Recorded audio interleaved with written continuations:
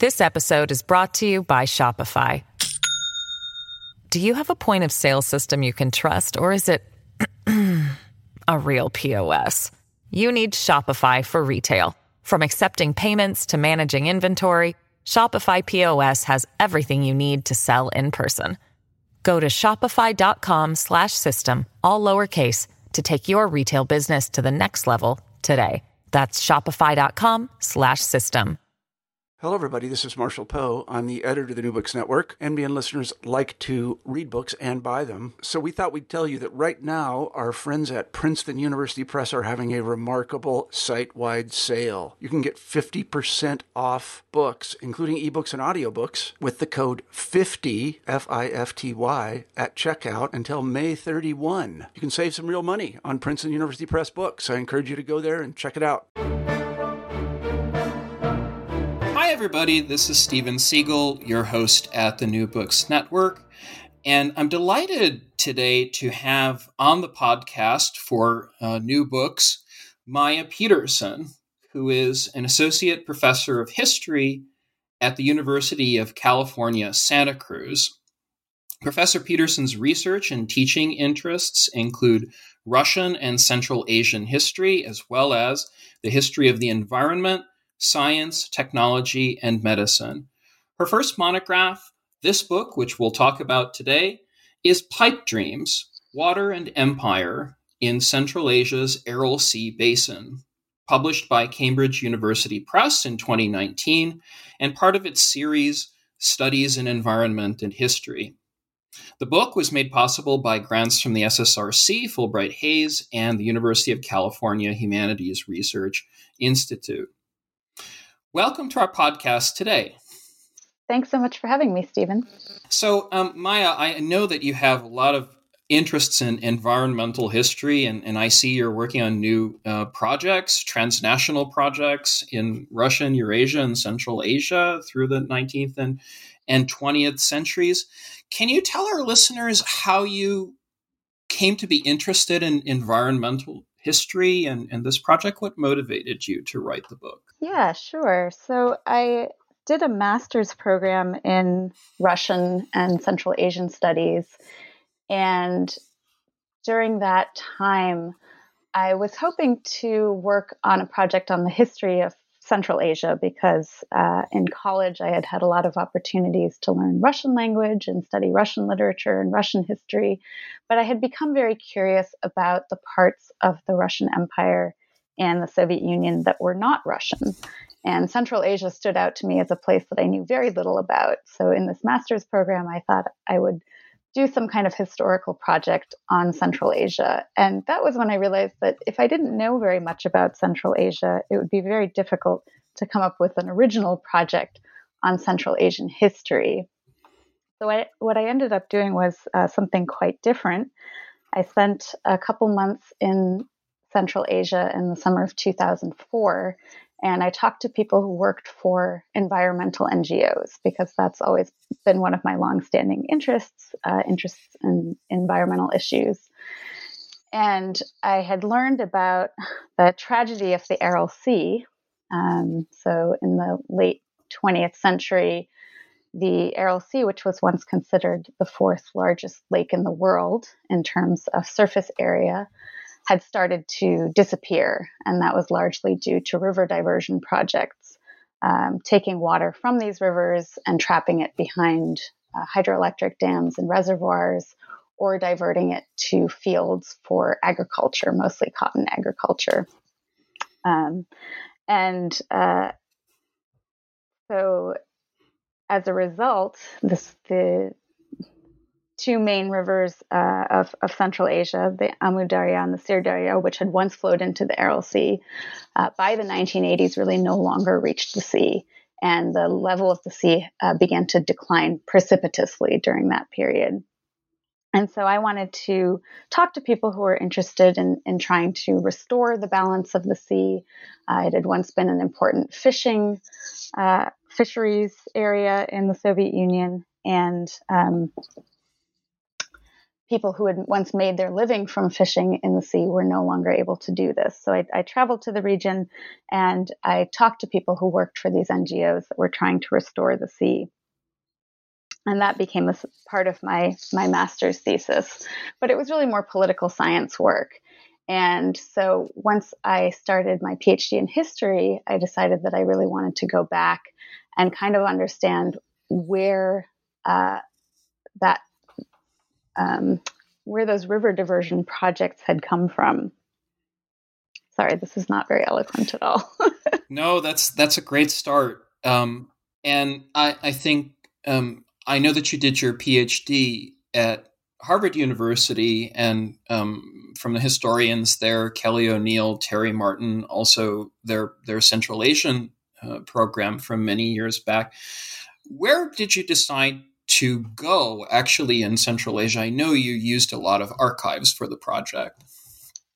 Yeah, well, this was a challenge when I first thought in graduate school of studying water, the history of rivers and the history of water management. I didn't quite know where to look. And in fact, the first time I tried to write an environmental history paper in graduate school, when I went to the library catalog and thought about how one writes the history of a river, what kinds of sources one used, then I realized that that prospect was more difficult than I had initially thought. And so for that class, I actually ended up writing a paper about nationalism, which was a subject that I was much more comfortable with.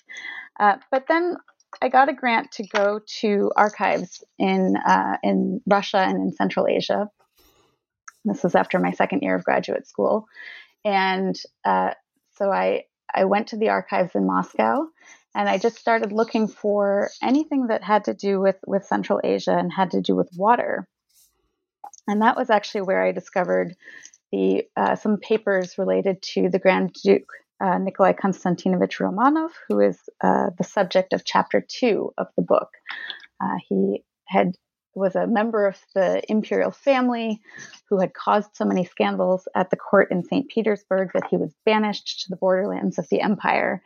And he ended up spending most of his life in Tashkent, where he devoted himself to irrigating the arid spaces of Central Asia. So that was kind of my first clue that there might be some interesting stories to be told from the archives. Also in the Moscow archives, I discovered a photo album. And this photo album was from 1937.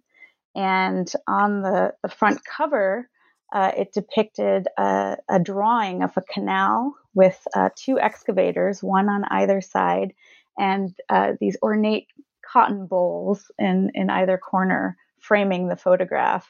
And this photo album led me to the subject of chapter 6 of the book, which is the Vakhsh irrigation construction project in a valley in the south of Tajikistan, what's now Tajikistan, on the Afghan border. So there were these little clues in the archives that led me to want to learn more. And so that summer, I actually ended up going to Tajikistan for a few weeks, and I found that the Vakhsh irrigation construction project actually has its own archive there. And so that became really the one of the main sources for that chapter, the records of the construction project, of the administration, all of their concerns about how to recruit laborers and how to undertake a massive construction project in a very remote part of the Soviet Union. And I also found out from digging around a little bit more in Tajikistan that the construction project published its own newspaper. And that ended up being a really valuable source for learning about the lives and experiences of the workers at the construction site.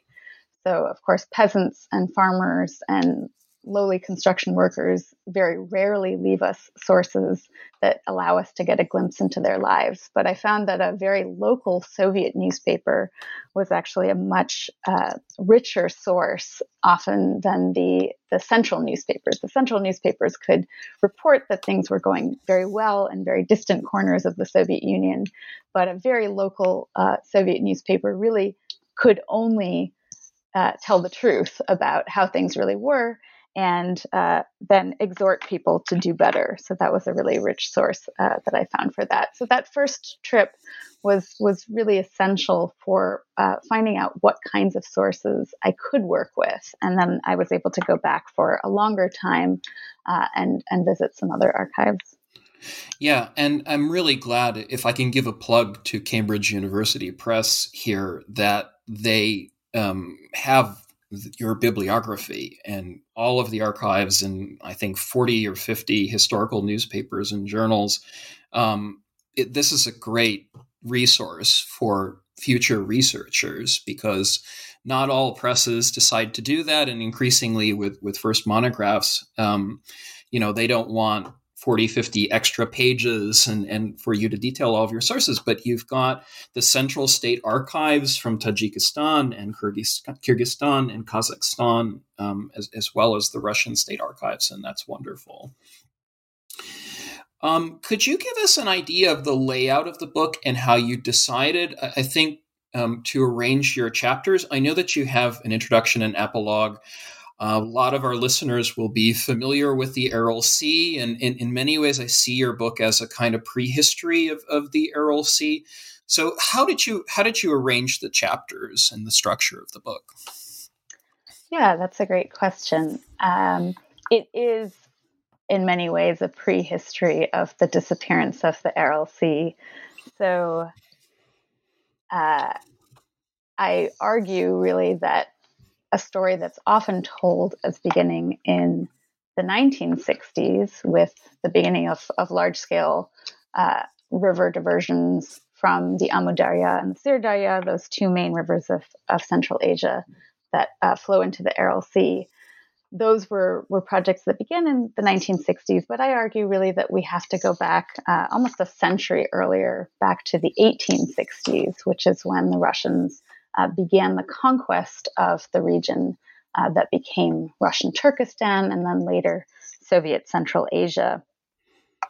And so the book is structured in that way. It starts with Russians encroaching onto the lands between the Amu Darya and the Syr Darya, making those part of the Russian Empire. And then it progresses chronologically from there.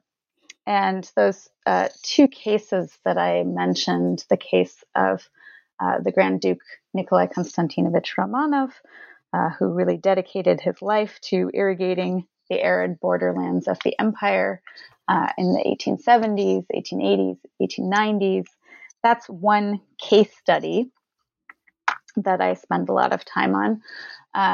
The next case study that I look at is in a region that's now on the border of Kyrgyzstan and Kazakhstan. This is the Chu or Chui River Valley.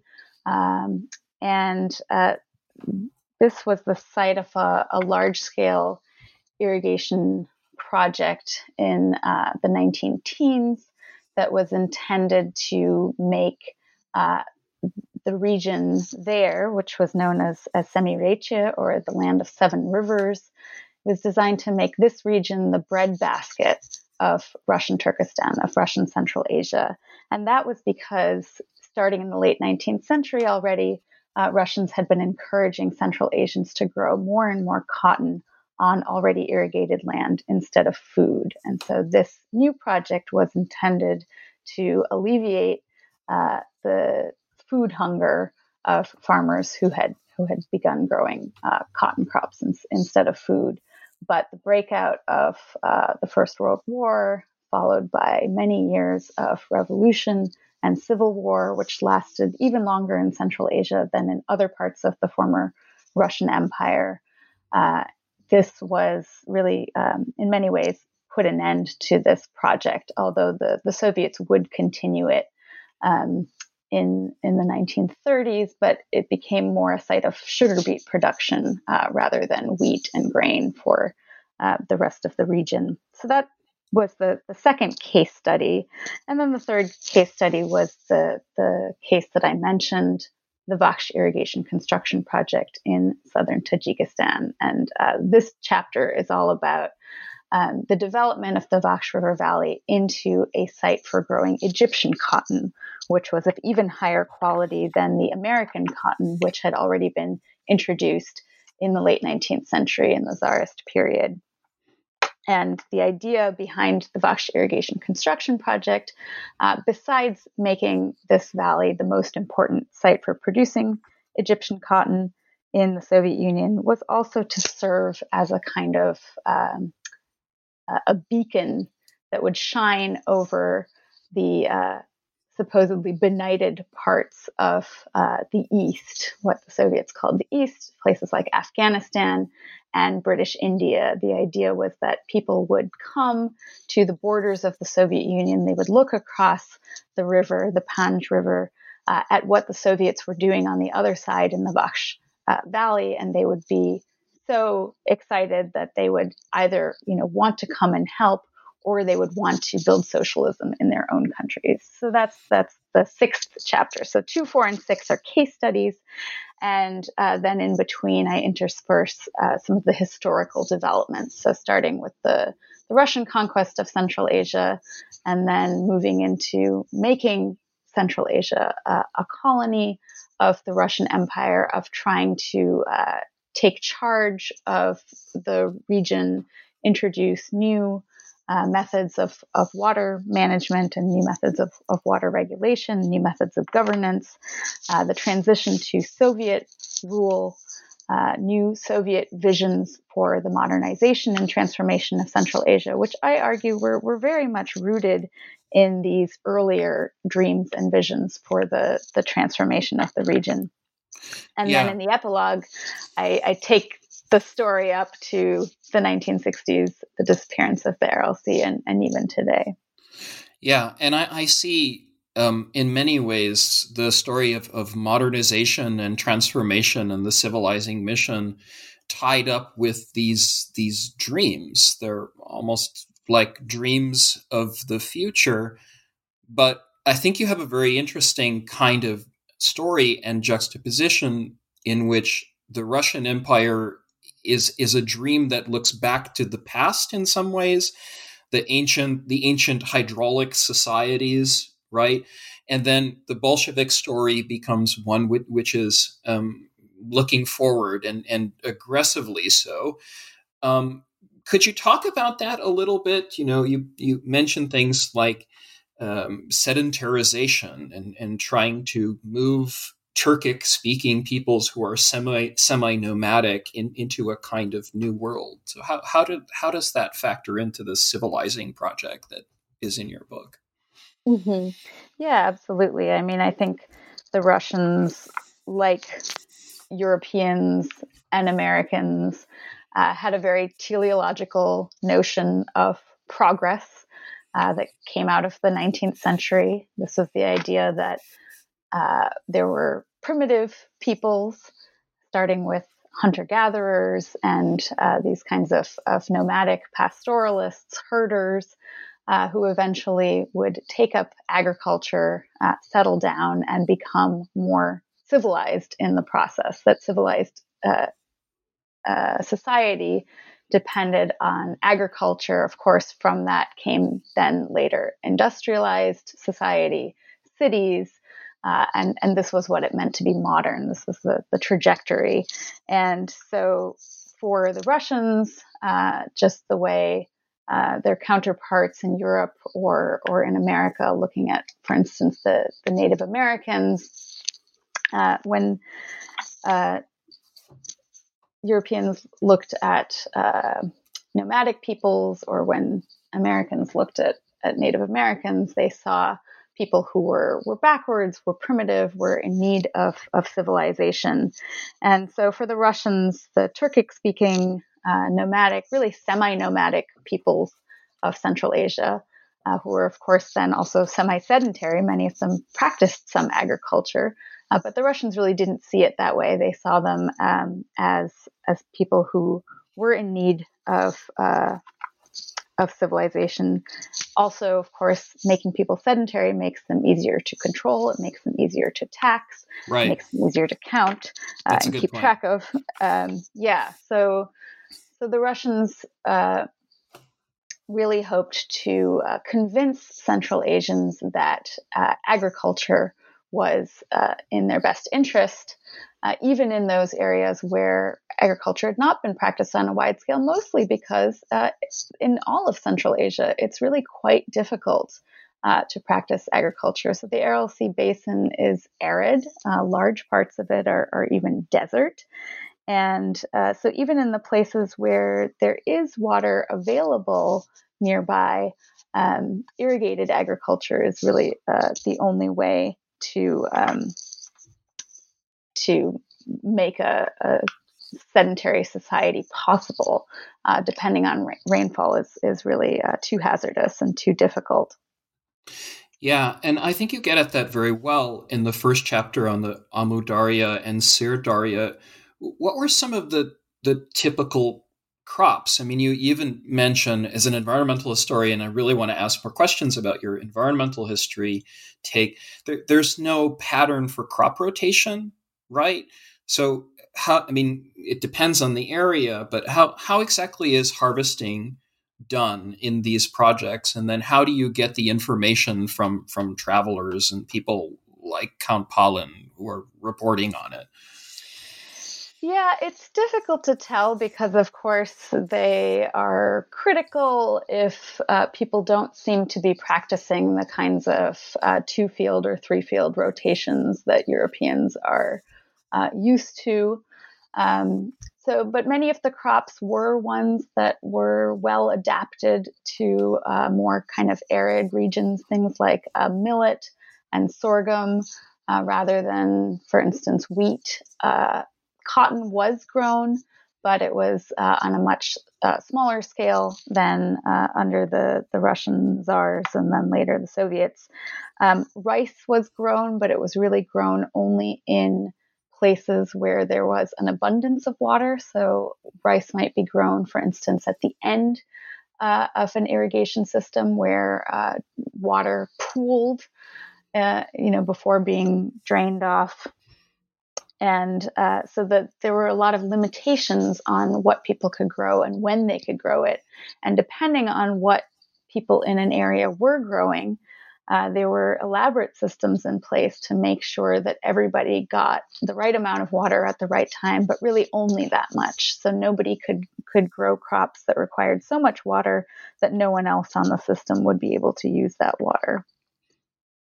This episode is brought to you by Shopify. Do you have a point of sale system you can trust, or is it a real POS? You need Shopify for retail. From accepting payments to managing inventory, Shopify POS has everything you need to sell in person. Go to shopify.com/system, all lowercase, to take your retail business to the next level today. That's shopify.com/system. Yeah, and I think canals become really important with that. So what were some of the canal projects that you discovered in your sources? I seem to remember, I'm kind of obsessed with the Erie Canal. I grew up in upstate New York, and, the Erie Canal was built in the 1820s, right? And then it also displaced trade systems. So I think that's a really interesting part of your book as well. You have on the one hand, the celebration of engineering and technocracy and so forth, but there were transportation routes like the Silk Road, which were transformed in their own way by the 1860s and 1870s. And I wonder, with the canal projects, especially in the so-called Hungry Steppe, when that canal began, how did that work exactly? I mean, how did you figure out the information about, let's say, the scale of building these canals? Yeah, that's a good question. So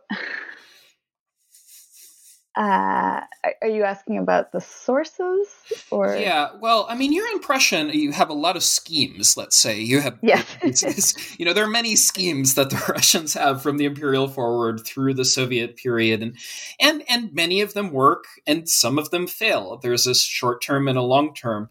But with the transportation networks, it does become kind of an obsession through the 1860s, 70s, 40s, maybe even up to the outbreak of the war in Central Asia. This idea of sending in officials, the royal family, the rulers over Russian Turkestan, they really do want to see this area transformed from something barren, it seems, into something that's absolutely flourishing. So I guess that's part of my question on the canals. There seems to be there are two parts to my question. One, what is the scale for these irrigation engineers building the canals in the old imperial period?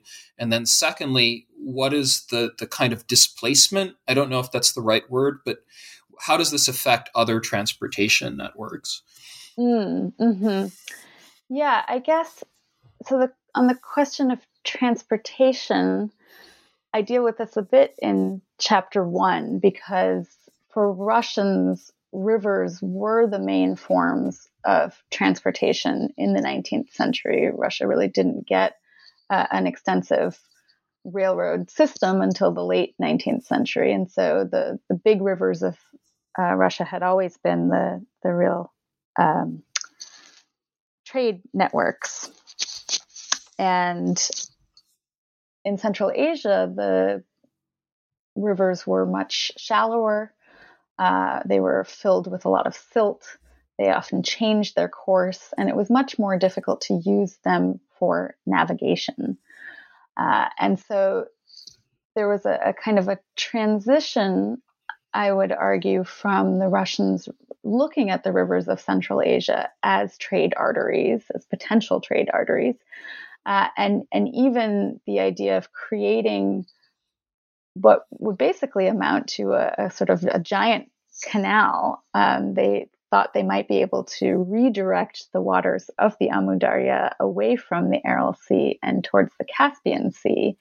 And this actually eventually has basically come to pass. In the late 20th century, the Karakum Canal was built through the Turkmen deserts to connect the Amu Darya with the Caspian Sea. And that's really what has led to a lot of the diversion of water from the Amu Darya. It now goes out and it either evaporates in the Turkmen deserts or it soaks into the sand because the canal is unlined.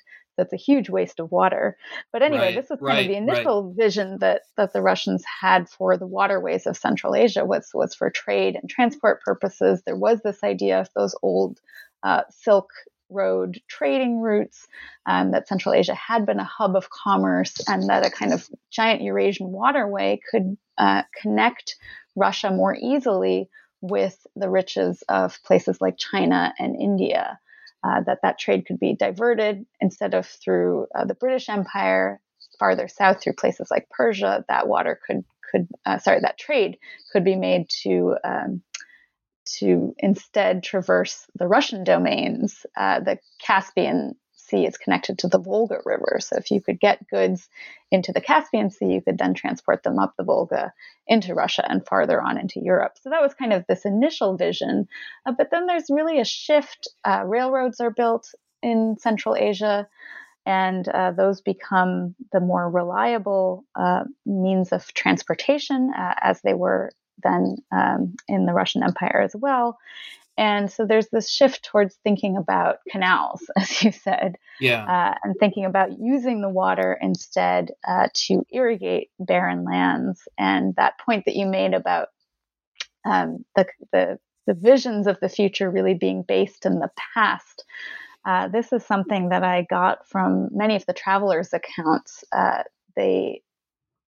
Travelers through Central Asia would often remark on the traces of old irrigation canals that you could find in the deserts. And this was proof that there had been these great civilizations in Central Asia in the past, when it was this hub of Silk Road commerce.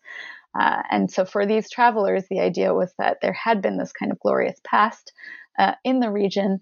And if water could once again be brought to these places that were now barren, that were now seemingly wasteland, that these regions could be made to flourish once again. And that was in many ways a kind of legitimating idea for the Russian Empire, I would argue. Certainly it's what drove the Grand Duke Nikolai Konstantinovich, this idea that if he could be the one, and if the Russian Empire could be the one to bring the water to this land, this would make them the rightful rulers of this place, and it would earn them a lot of respect in the eyes of the indigenous population. So there came to be then this real kind of, as you said, a sort of obsession with trying to create canals that could actually achieve this. And it turned out to be much more difficult than the Russians were aware of.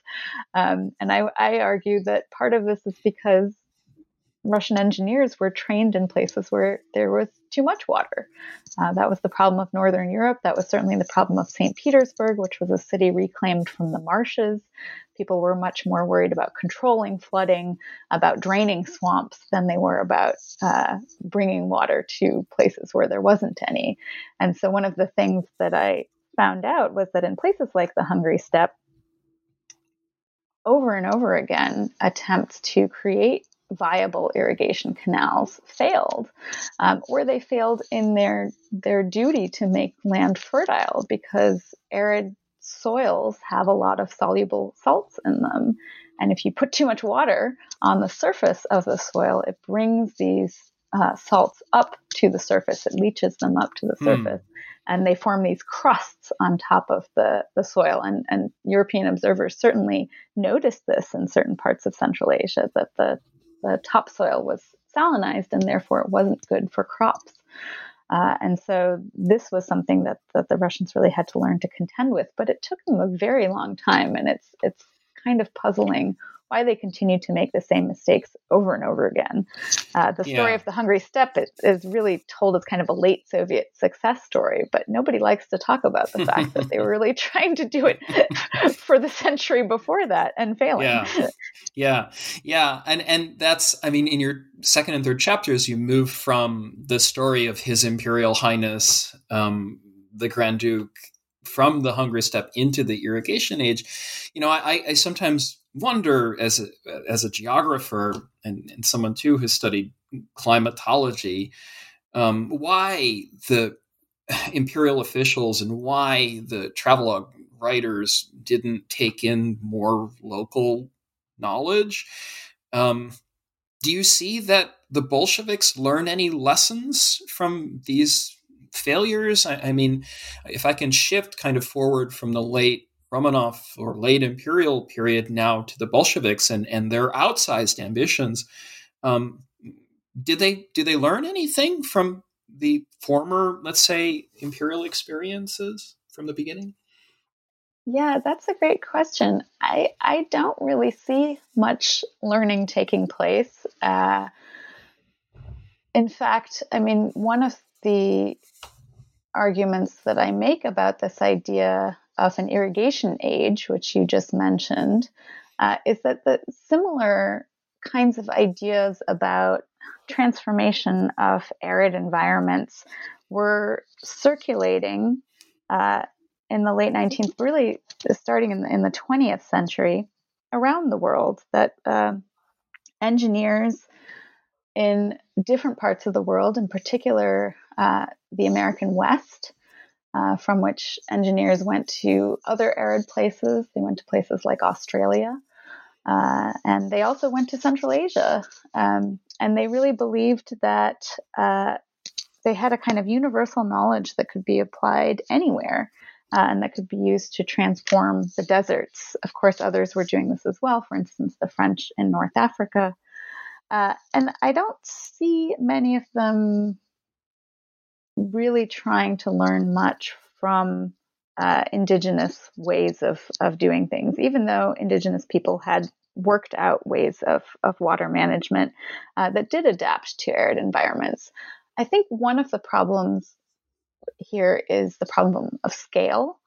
So there may in fact have been things that worked for Central Asians on a small scale, on the scale of a community or several communities along one part of a river or a small scale irrigation system, and that those were sustainable practices, and that those elaborate methods of calculating each year how much water there was and how much water each person needed and how to distribute it. That's possible on a small scale, but it's not as possible. It's not as sustainable on a large scale.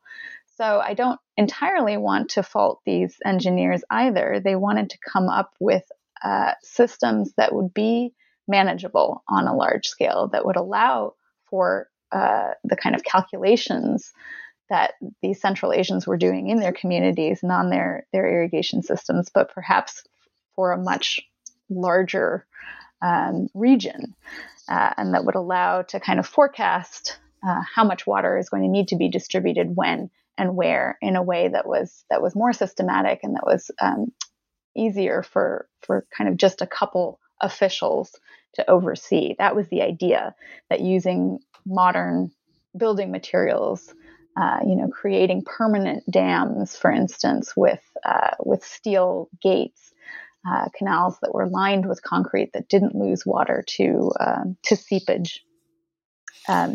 These were, ways of creating less labor-intensive systems and systems that were perhaps more easy to control and more predictable, which really could be good in an arid region. And the problem was that it was harder than than anyone really wanted to admit.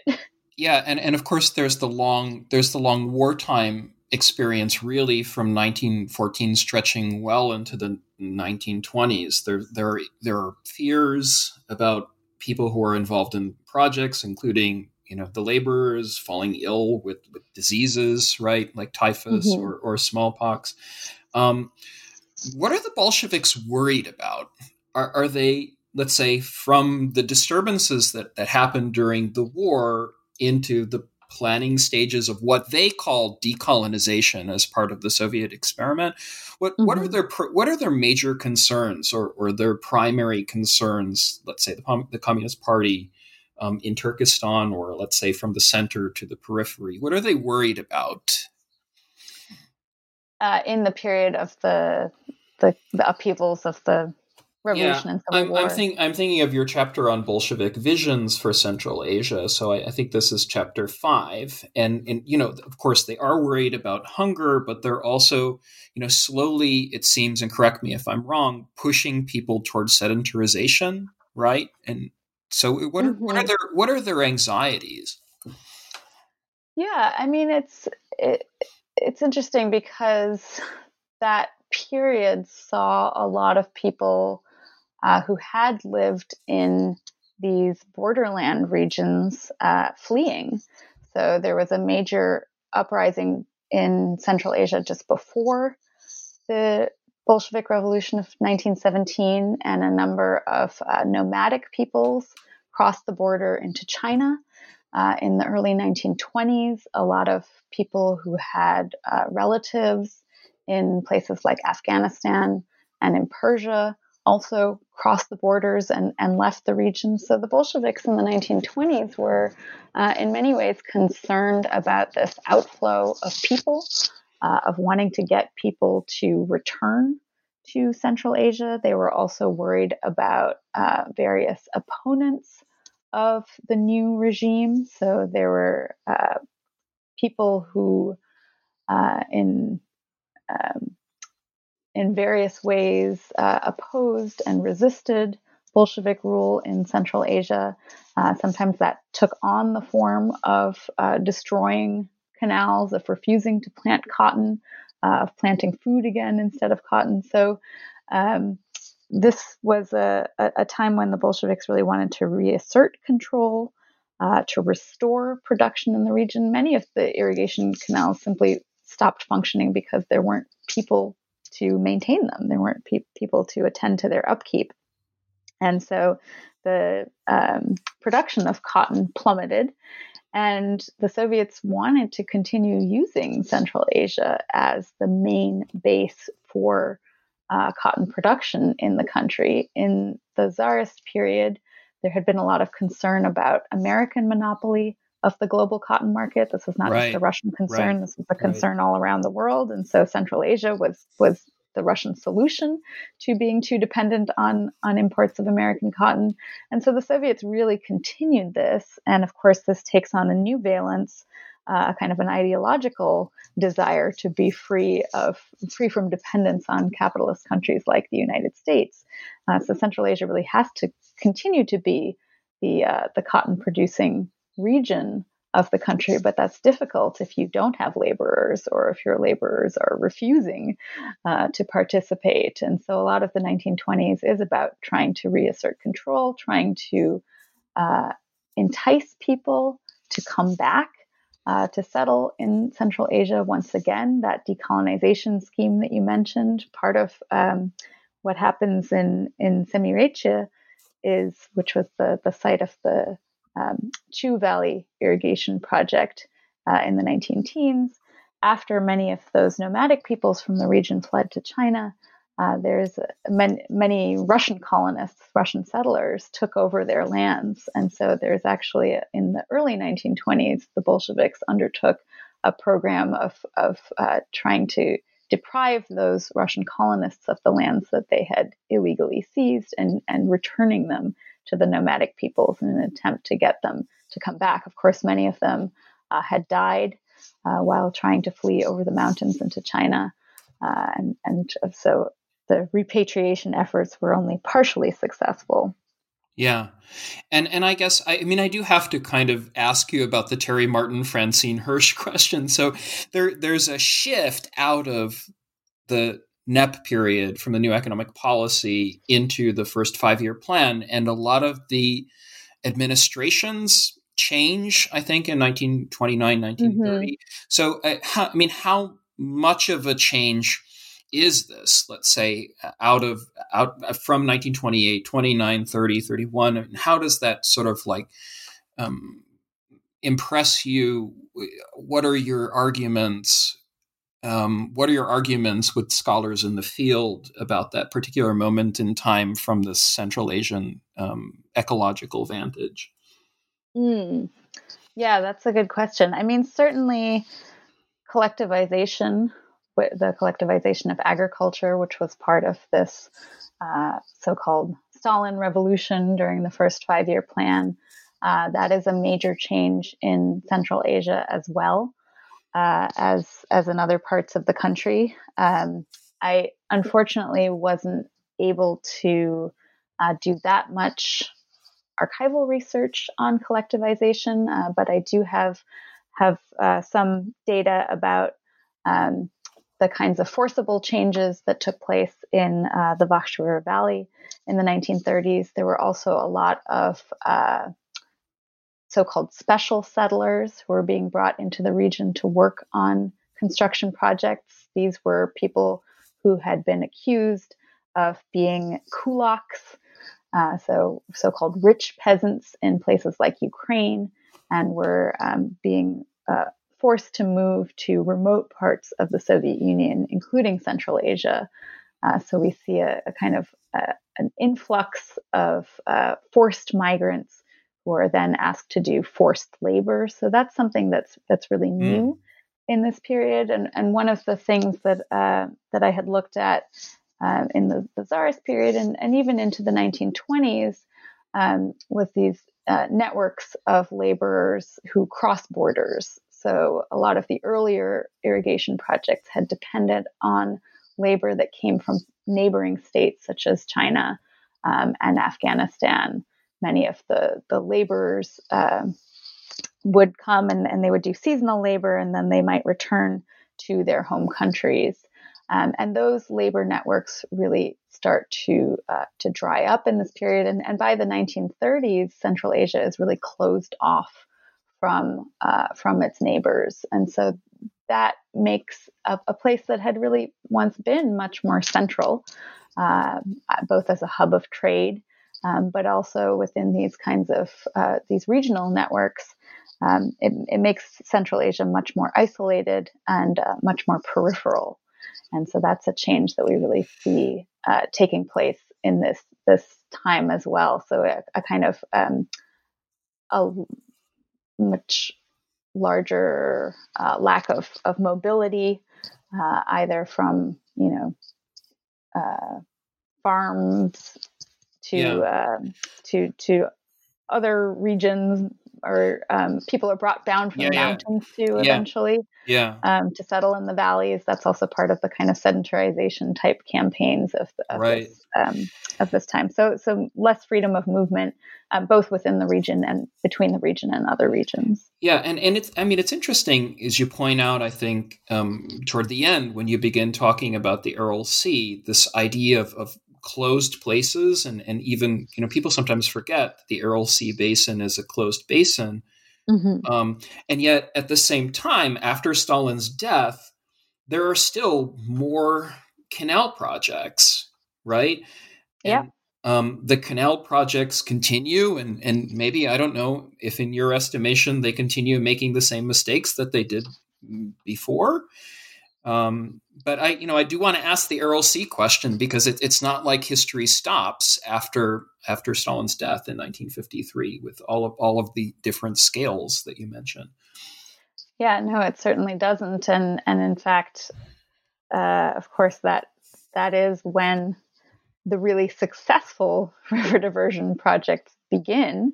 Right. There's, successful large canals such as the Karakum Canal, and that one certainly continues to repeat mistakes of the past. One of the arguments back in the 19th century of people who didn't think that trying to connect the Amu Darya with the Caspian was a good idea was they thought you can't build a canal that long. The water will never reach the sea. Right. It'll all evaporate before it gets there. And, in fact, the Karakum Canal was built, but it does lose about 50% of its water, either to evaporation or to seepage into the soil. So it's not efficient at all. And, did they learn a lesson from that? I'm not really sure. Well, that leads me to my question about you and what lessons you learned working on the project for, I think it must have been almost 10 years, right? So, technology and technocracy as a means of liberation, can I ask that as a philosophical question? With all of the empirical research that you've now done on the Soviet experiment, and how do you see that? Yeah, I think it's really challenging. I think, again, it comes back to this question of scale. There are a lot of things that are possible on small scales that are, can be sustainable for a small group of people, for a small community, that just aren't possible on a large scale. And I think that's a challenge that the Soviets faced in Central Asia, but I think that's also a challenge that we face here in the United States, and that people face around the world today. We have these ideas that technology can make our lives easier and make our lives better, and in many ways it can. And I think Central Asians who participated in these schemes and who wanted, more modern forms of irrigation technology, for instance, should not be faulted for that. But then it turns out to be really challenging to make these kinds of projects sustainable, and we tend to want to just fix them with more technology.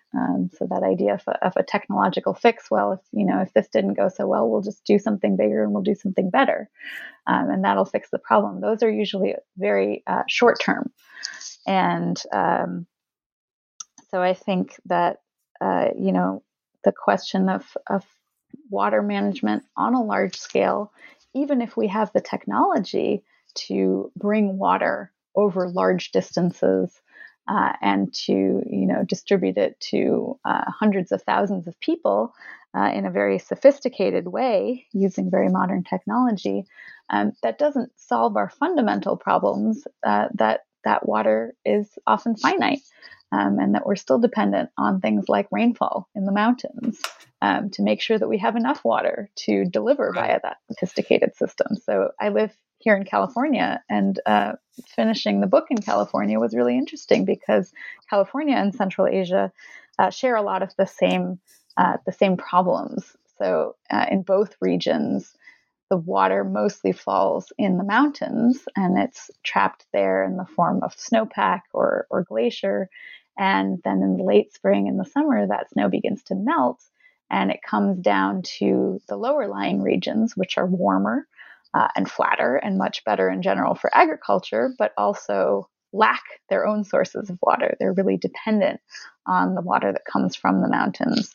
So we've come up with things like canals and reservoirs and different ways of controlling the flow of the water and where it goes. But we're still very much dependent on whether or not there is water. So this last February was the driest February on record in California since 1864. Wow. Which Yes. is, which is kind of crazy if you think about it. And so the question of drought, the question of getting water to farmers, even clean drinking water, even here in California, there are millions of people who don't have clean drinking water. So I think one of the things that I really learned is that all of these kinds of environmental stories, they're not confined to a particular place, that people face the same kinds of challenges everywhere and that there aren't any easy fixes. And so even though we would like to condemn the Soviet Union for what happened to the Aral Sea, first of all, American engineers were very much involved in those schemes and in similar schemes in other places in the world. And second of all, we don't have good solutions to the kinds of problems that they were trying to address and that they were trying to fix. Yeah, and I found it fascinating that you finished your book in California. You seem to have been writing it in Cape Town, South Africa, right? Which was at that time in 2018, a city that almost ran out of water. So, I mean, your point is absolutely valid, not just in the United States and California or Flint or Standing Rock, but I think there's plenty to be done for environmental justice. And your book is, I think, an exceptional contribution to that, to thinking about that in a much wider perspective. So I want to ask Maya Peterson from Santa Cruz here what she's interested in and what she's working on now. What are your current projects, Maya? So I've been working for a while on something that may just be an article, but it's related to the book, and it's about the plans to reverse or at least partially redirect water from the rivers of Siberia, which flow north to the Arctic Sea, and to get them to flow southward towards Central Asia. And this is actually a scheme that first appeared in the 19th century, and it's been periodically raised again and again, most notably by former Moscow mayor Yuri Lushkov, who wrote to Putin that maybe Russia could sell its water to the Central Asians for use in agriculture and drinking purposes, which just seemed to me so ironic given this long history that I tell in Pipe Dreams of how Russians deprived Central Asians of many of their sources of water. So that's just a small project. But then the bigger project that I'm working on that I hope will be a book is on the uses of kumis, which is a fermented mare's milk produced by the nomadic peoples of the Eurasian steppes, and the use of this kumis in a medical setting, really from the 19th century to the present. And many people don't know, but fermented mare's milk had a heyday in the late 19th and early 20th centuries. It was thought to be a potential cure for tuberculosis. And so not only were people sent to tuberculosis sanatoria in the Russian steppes, but even here in the United States, you could purchase fermented mare's milk from your local pharmacist, and it was said to cure all kinds of ails. So I'm interested in the appropriation of this indigenous drink and it's into Western medicine, and the idea that it could be used to cure the ails of an industrialized society. Maya, that's amazing. Honestly, that is something I never would have thought of. That sounds like an absolutely fascinating project. Yeah, and if you're interested, you can still visit a climate kumis sanatorium. Wow. There are many, or well, several probably. I visited one near Ufa last summer, and there are others in places like Kazakhstan and Kyrgyzstan today. And if you have a doctor's note, you can drink large quantities of fermented mare's milk and hopefully feel better. This is Steven Siegel on the New Books Network. We've been speaking with Maya Peterson for New Books in Russian and Eurasian Studies. Professor Peterson is an associate professor of history at the University of California, Santa Cruz, and she is the author of Pipe Dreams, Water and Empire in Central Asia's Aral Sea Basin, published by Cambridge University Press, 2019. Thank you so much, Maya, for joining us on the podcast today. Thank you, Stephen.